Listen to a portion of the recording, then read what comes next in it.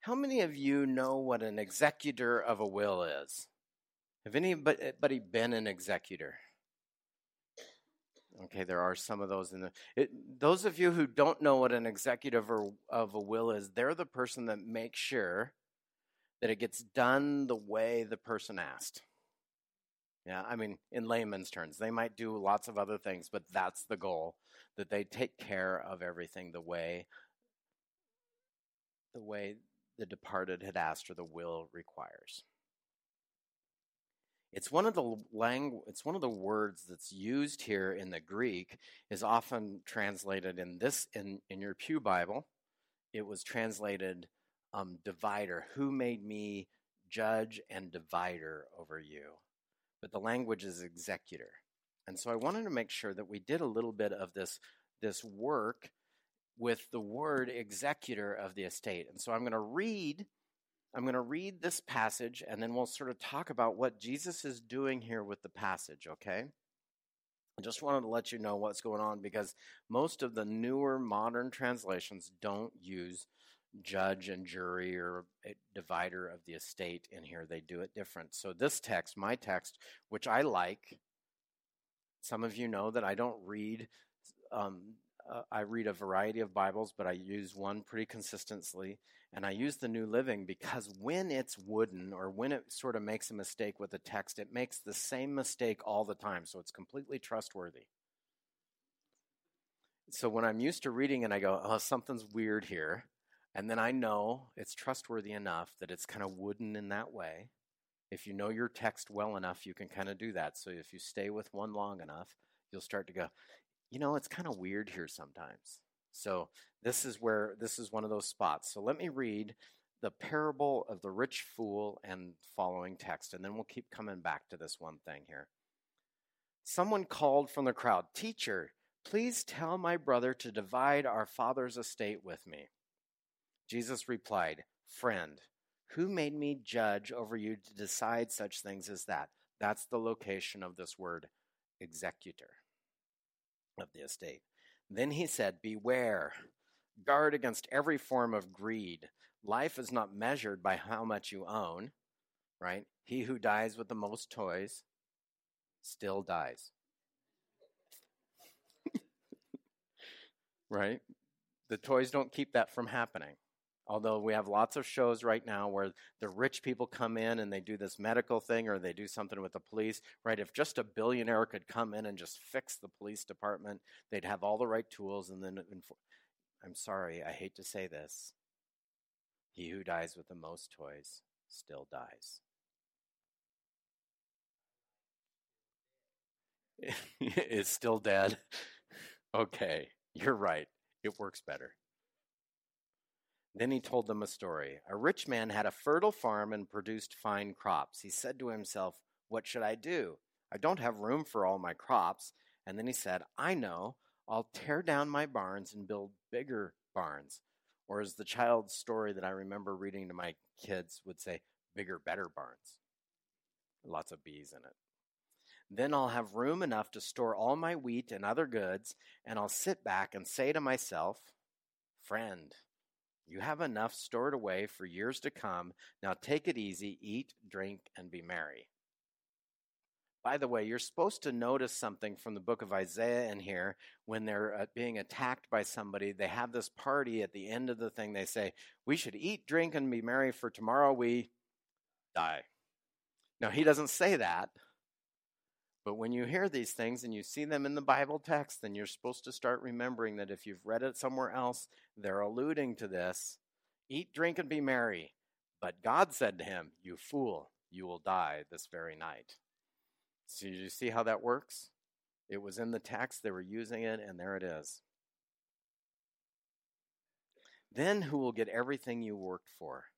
Yes, a person is a fool to store up earthly wealth, but not to have a rich relationship with God." Then turning to his disciples, Jesus said, "That is why I tell you not to worry about everyday life, whether you have enough food to eat or enough clothes to wear. For life is more than food, and your body is more than clothing. Look at the ravens. They don't plant or harvest or store food in barns, but God feeds them, and you are far more valuable than any birds. Can all your worries add a single moment to your life? And if worry can't accomplish a little thing like that, what's the use of worrying over bigger things? We just think they're about, if worry can't do anything, then why are we spending all the time doing it? Yeah. Got to have something to do. By the way, we're using farmer stuff, and I came from a farming community, from St. John to here. And what I know most about the farmers is they sit out there and they watch their fields, because you can't be in the fields all the time. You're waiting for things to grow, and so they worry. And the thing you do the most at, you're really good at it, right? Because you're practiced, and they would worry a lot, and then it would mostly be okay. And so the worry didn't change anything. And if the worry's changing it, you can't really do anything about it anyway, because you got to wait. Look at the lilies and how they grow. They don't work or make clothing, yet Solomon in all his glory was not dressed as beautifully as they are. And if God cares so wonderfully for the flowers that are here today and thrown into a fire tomorrow, he will certainly care for you. Why do you have so little faith? And don't be concerned about what to eat and what to drink. Don't worry about such things. These things dominate the thoughts of unbelievers all over the world, but your Father already knows your needs. Seek the kingdom of God above all else, and he will give you everything you need. So don't be afraid, little flock, for it gives your Father great happiness to give you the kingdom. I want to say this again. Can you just let this sink in here, that it gives God great happiness to give you the kingdom? Do you understand that? It gives God great happiness. He's looking forward to making sure it comes to fruition in your life. Sell your possessions and give to those in need, and this will store up treasure for you in heaven. And the purses in heaven never get old or develop holes. Your treasure will be safe. No thief can steal it, and no moth can destroy it. Wherever your treasure is, there the desires of your heart will also be.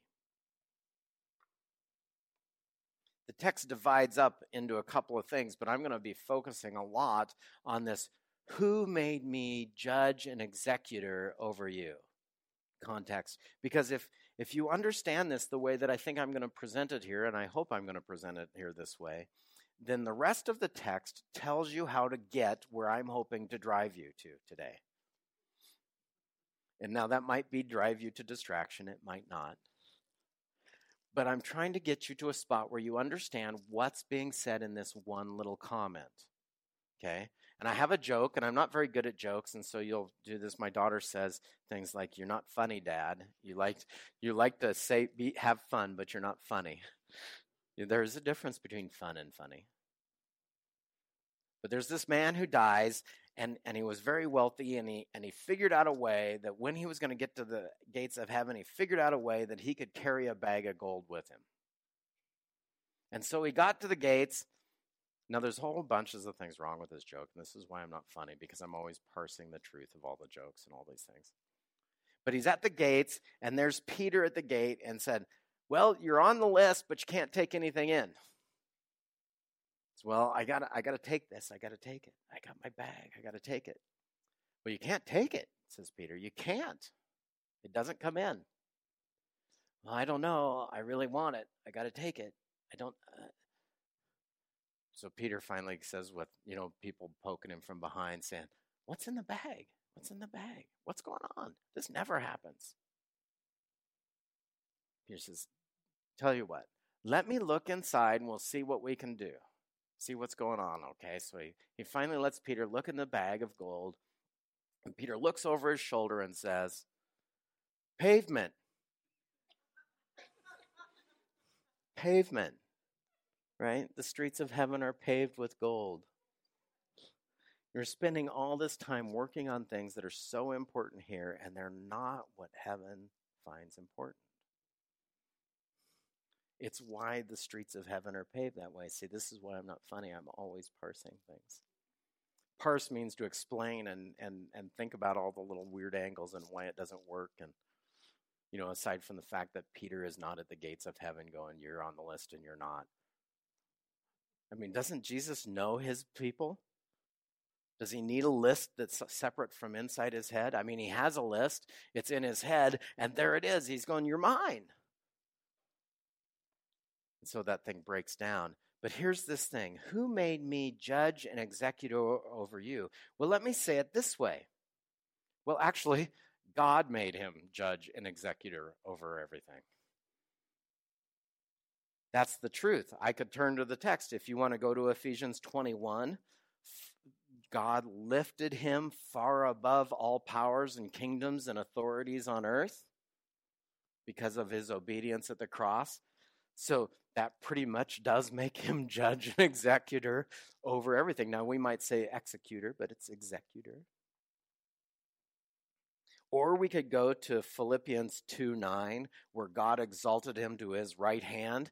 By the way, right hand means, and whenever you see somebody on the right hand, that is the source of power. It's at where the power all rests in any culture. You know, that your right hand man or your right hand person is the one that does all the stuff for you. Judge and executor over you. But the problem here isn't, Jesus isn't going, well, who did that? He's saying, well, who did it? Who actually made me judge and executor over you? And I'm going to say this wrong now that I've got it in my head wrong. Who did that? Well, here's the example of what's going on with what we should do with God. And this is a different text, and they're not often read together, but I think they're fairly important. This one is from Mark, and it goes like this. They're testing Jesus about taxes. So this is on, maybe this is inheritance tax or whatever. So they say, go get a coin, and he says this. Then they brought one, and he said, well, whose likeness and inscription is on this coin? They said, Caesar's. Jesus said, well, give to Caesar the things that are Caesar's, and the things to God that are God's. And they marveled at him. Now, this is kind of missed on this. Where's God's image stamped? God's image is stamped on us. We're the bearers of God's image, right? That we're supposed to give to God what is God's image. See, it's kind of missed on everybody still, isn't it? Let me say that again. If the coin has George Washington's symbol on it and it says United States on it, then you pay the tax on that there. If it has Queen Victoria, then you have some choices. It might be the UK, or it might be, or it might be Canada, because she's on some of the stuff. If it has a loon on it, you're definitely in Canada. But God made humans in his image, so where is his image located? Not on coinage, but on things of true and enduring value. So who made you? Who made me, Jesus says, judge and executor over all the things in your life? Well, God did. But had the man done that yet? Let me ask you this question this way. Have you taken the time in your heart to submit your heart in a way that makes Jesus judge and executor over your life the way he actually is, in the way that God's already installed him? Because you could spend some time making sure that, the good Lord and I, we're all good, but we never do anything together. Or you can spend time making him judge and executor over your life. Now, those of you, I know some people in the room have done that. Maybe you've never used that language before. The reason different languages is important is because we all hear things sort of differently. Some of you would say, well, I made Jesus Lord of my life once. But for those who love Doctor Who in the building, is there any Doctor Whovians in the building? Yeah. For the TARDIS, what is the TARDIS? For those, come on, help me out here. What's the TARDIS? It's a phone booth. What's on the inside? A time travel machine. That's what? Does it fit in the phone booth? The inside is bigger than the outside. It's bigger on the inside than it is on the outside. Many of you would say, well, that's Doctor Who. No, that's C.S. Lewis in the final battle when they're throwing everybody in the barn and heaven is inside the barn, as big and as far as you can see. That life is not saying God is Lord of my life once. Life with Christ is not that. It's saying that every day, continually, in a discipling manner where you disciple yourself and you teach yourself how to do it. And God helps you with His Spirit as He comes into your life, and every day you get the chance to say, today, you're Lord. Where should I go today, Lord? Is another way of saying it. What do you want me to notice today, God? It's something my dad was a project architect in Guam on a construction project that they weren't entirely thrilled with the contractor. And by that, he meant he was the construction architect walking around the building every day, trying to make sure that the building was built right. And he said, every day, God, help me see the things I have to see today. Help me see it. Help me notice it. He walked into one of the stairwells one time, and it had been all skim coated with concrete, and it looked all beautiful and everything, and it was all dry.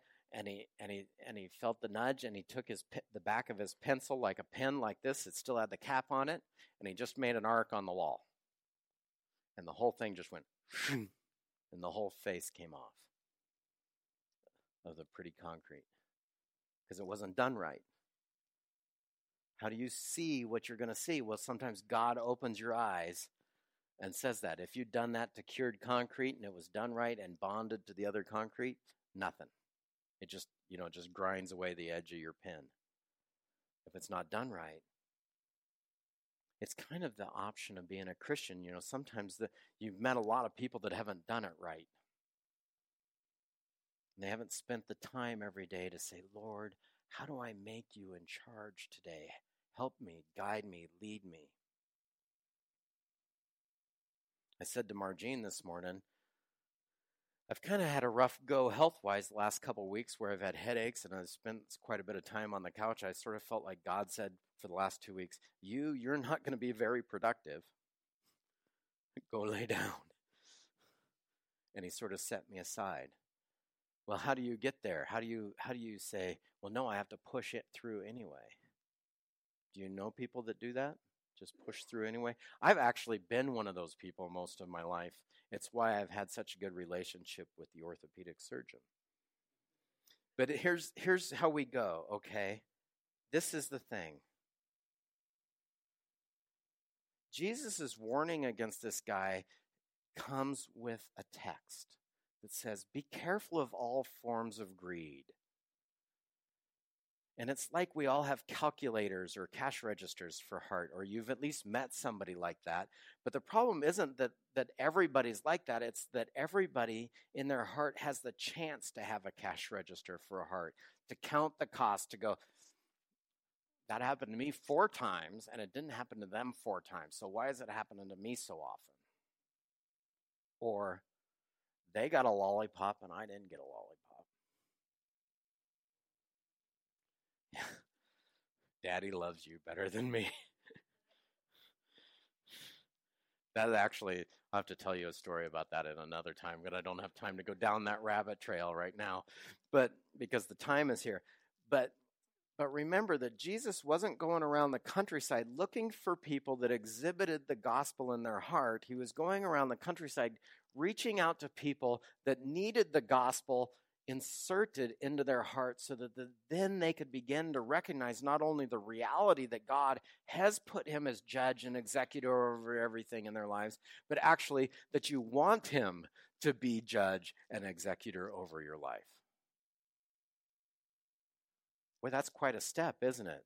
Not just that He is, but man, you're looking forward to it. Why would you look forward to Jesus being judge and executor over your life as your heart that often could be sort of a cash register or an abacus where you're keeping count of everything and you're just tracking it and all this stuff, and pretty soon there's no forgiveness in you. But the gospel comes in and starts to relieve that, as Glenda told us in a prayer thing. Forgive, forgive. And it's sort of the antidote to the cash register mentality is forgiveness. And you have to do it every day. And today I have to decide to do it again. And how many times should I forgive? 7 times? No. Or 70 times? No. 70 times 7 times, which means stop keeping track. It doesn't mean make 490 little ticks on a wall and then you don't have to pay attention to that anymore. And by the way, that doesn't mean that somebody did something to you 490 times. It might have been just once. And you might spend 490, 100,000 times forgiving them and submitting and saying, I really would like Jesus to be judge and executor over my heart. Today I did 9% of the forgiveness. God, can you do 91%? Tomorrow I'll try to do 10. The next day we'll try some more.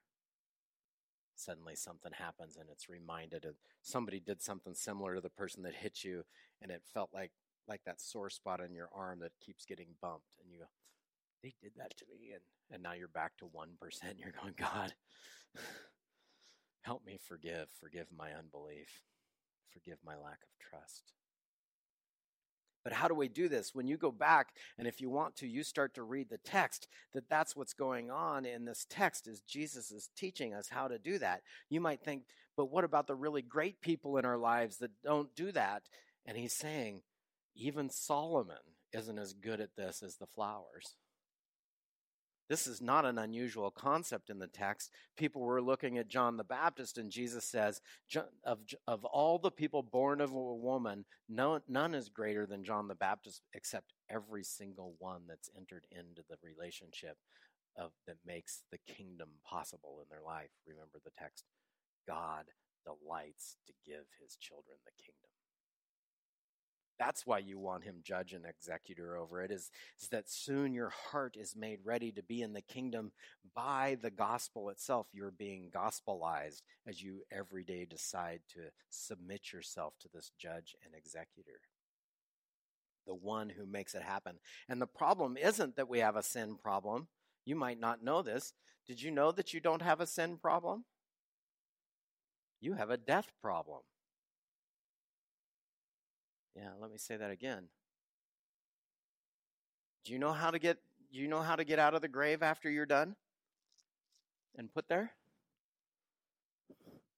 No, you don't know. But you know somebody that knows how to get out of the grave. And that's Jesus, who's been there and come back. Now, sin might get you there, but the problem is that it's a symptom of the problem. It's how you diagnose the problem. The problem is, I hate to say this, you're terminal. It's like this. Everybody that ate pickles in 1870 is dead. Pickles cause death. No, it's not. Everybody's going to get there, and you need some help through the process. You need help from the one who's been through it. Who made me judge and executor over you? Well, God did. Well, what about you? Will you make him judge and executor over your heart? Will you submit to him in that way? Will you go, man, I need help. I keep building up stuff on earth, and it keeps rotting, and it doesn't work, and pretty soon, I'd like to do something that counts for something. I'd really like to do that. I want to be used by God. I really want, Lord, show me today, what should I notice? Who should I help? Is there somebody that needs to be in front of me in line at the grocery store today when I'm in line? I don't know. Maybe there's somebody you shouldn't cut off in traffic. I'm speaking to me now. Okay. So, before I pray, I want to say this one thing. If you don't know, and this doesn't make any sense, and you're sort of feeling like a deer in a headlight, and you don't know how to make him judge and executor over your heart, do you have somebody that you trust nearby that does? That talks about Jesus as a friend, somebody that they know? Then go talk to them. If they're not available, I would be very honored to be in that spot, but But certainly, the person you trust that knows Jesus, talk to them. Help them, let them help you through that, okay? But if this is so strange and I'm off on planet 9 to you, it's okay. I'm pretty used to that. But there's somebody nearby you that has talked to you about faith, that what they say makes sense to you and it touches your heart in such a way. Let them help you do this. And the way we talk about it isn't any big deal, except that it gets done. Okay, will you pray with me? Lord Jesus, mighty are your works. The way you cause us to remember them and you move in our hearts and you change our hearts, oh God. Help us cooperate with that change. Help us be ready. Help us submit to you. Help us make you the judge and executor of our hearts. Me too, God. Amen.